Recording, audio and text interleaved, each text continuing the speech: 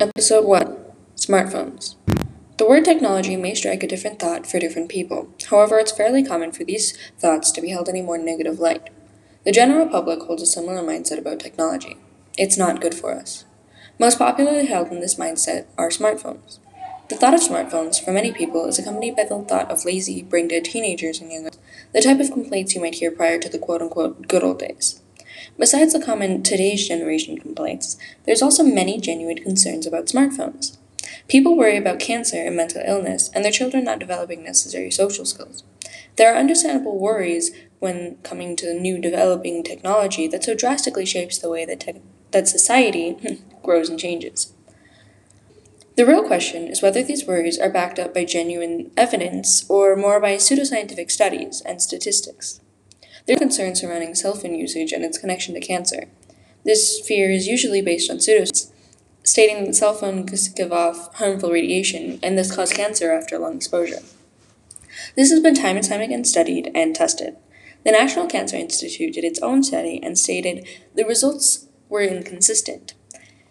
These studies have been done on much older versions of cell phones and focus primarily on possible health concerns with the antenna. Since then, there have been tons of studies on the more modern smartphone. These studies showed that despite common belief, the smartphone is safe. Even inconclusive studies pointed towards the results of the cell phone posing no cancerous physical threats. Physical and mental threats are very different. These pose different worries. Before going further, clear. Statistics do not prove things. Statistics give the correlation and not the causation. So generally, statistics can help lead us in the right direction with the answers, but cannot actually be used to directly find the answers. The difference between correlation and causation is often blurred, and this creates many misconceptions when it comes to getting information. So statistics saying teenagers with a cell phone are more commonly depressed doesn't really tell us that the cell phone is the reason they are depressed. Rather, it tells us that the teenagers with depression generally also have a smartphone. This doesn't tell us that it is actually causing the depression rates, but it rather tells us that we may look into the possible mental health effects that cell phone and social media has on the developing brains.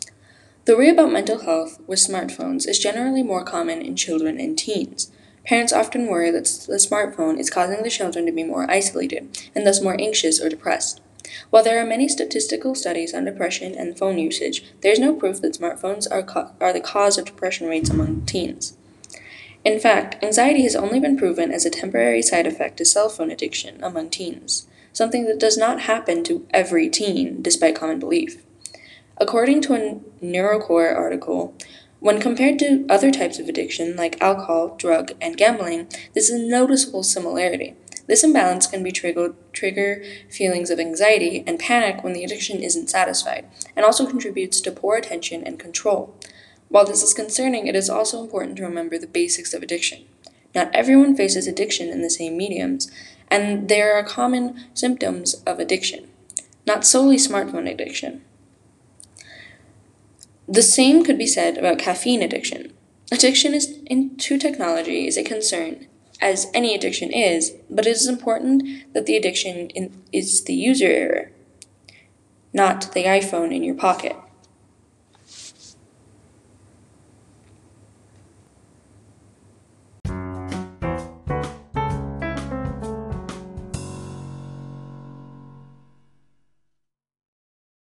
Episode 2: Is the generation ruined?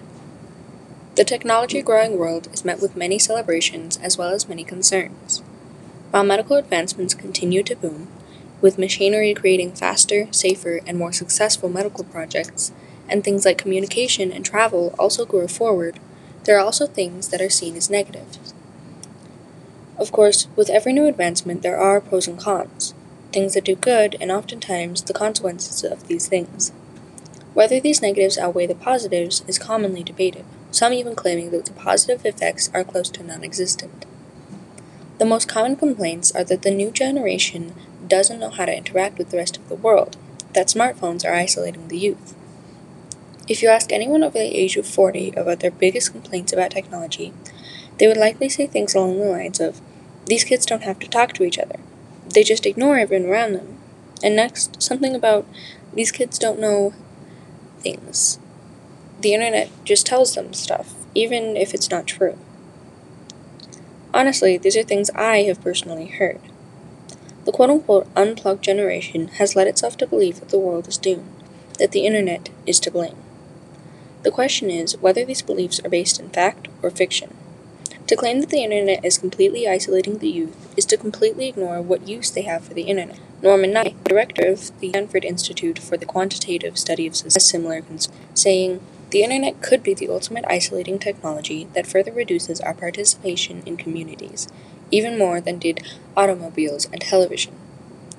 In concept, this sounds like a big problem, something that we should be looking out for. However, there is no actual proof of people being more isolated due to the internet.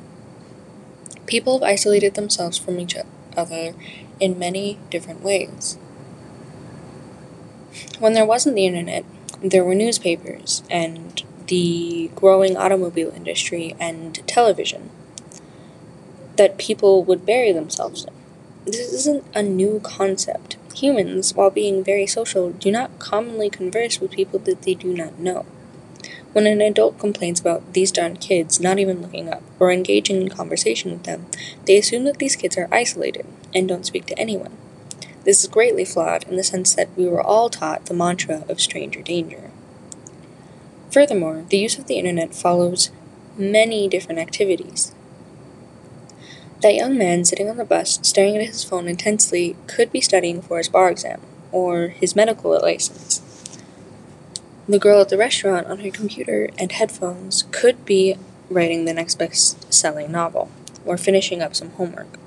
These activities are commonly and objectively more self-improving than engaging in small talk with the strange older man across from you on the bus. But this is the case with everyone on their phone all the time would be unrealistic. Oftentimes, this is a downtime activity. When people aren't working or studying or doing homework, that's their downtime. And without knowing what that person goes through during their working time, we cannot claim to know that they are lazy or lesser because they use their phone during their rest time. Now, the claim that the younger generation is somehow going to become dumber due to the internet is simply a repeat of every great technological advancement ever. Socrates, the great philosopher himself, once said, "Writing will create forgetfulness in the learner's souls. Because they will not use their memories, they will trust the external written characters and not remember of themselves. The specific which you have discovered is an aid not to memory, but to reminiscence. And you give your disciples not truth, but only the semblance of truth. They will be hearers of many things, and will have learned nothing." Socrates, the famous philosopher, was against writing and book studying, because it meant that people would no longer be required to memorize their scriptures. On the invention of paper, there were complaints about students relying on paper, not knowing how to properly use their stone tablets, talking about how doomed these students would be when they ran out of their paper. On every technology complaints, and so now that we face complaints about the internet and technology, remember that.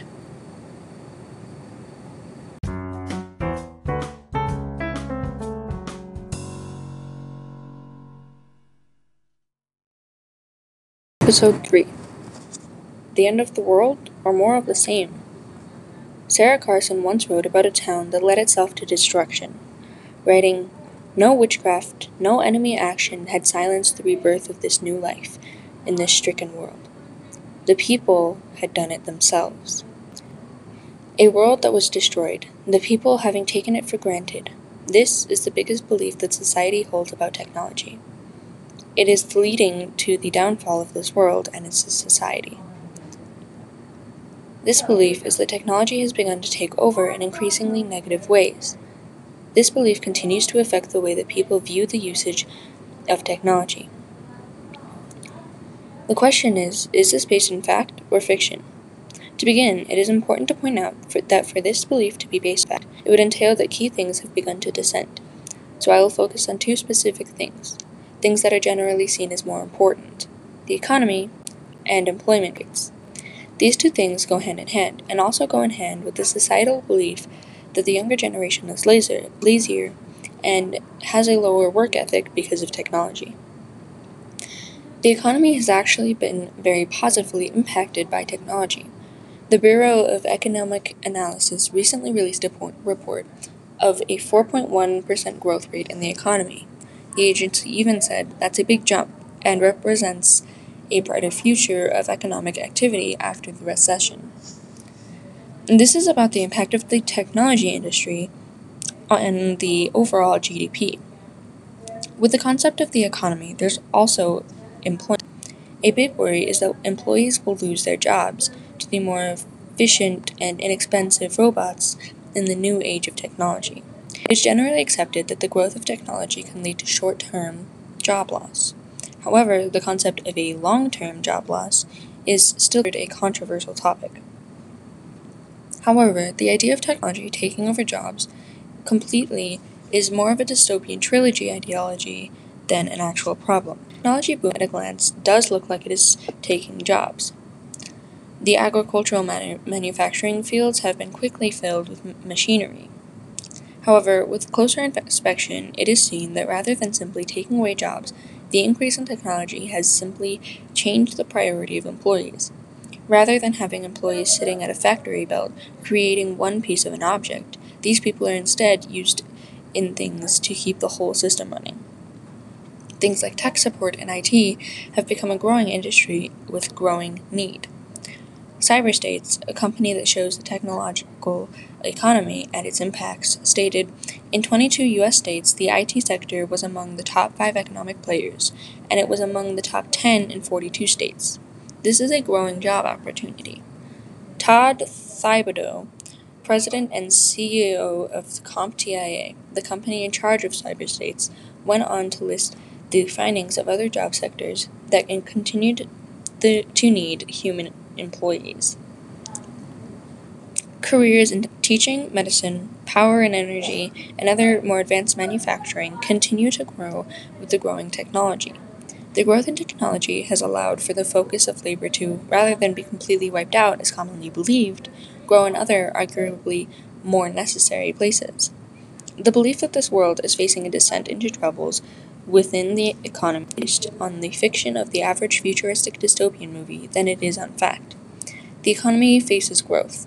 The job opportunities, despite popular belief, are not being taken away, but are allowing focus in more important areas such as education and medicine.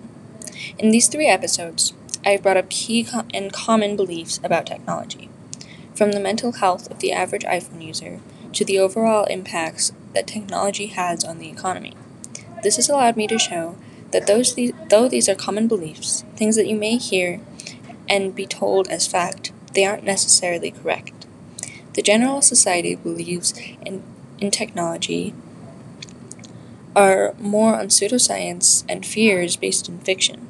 The robots aren't taking over, and even if they did, we are the ones who created the internet. We can shut down some rogue AI, and if worst comes to worst, we can just pour some water on it all, and then we win.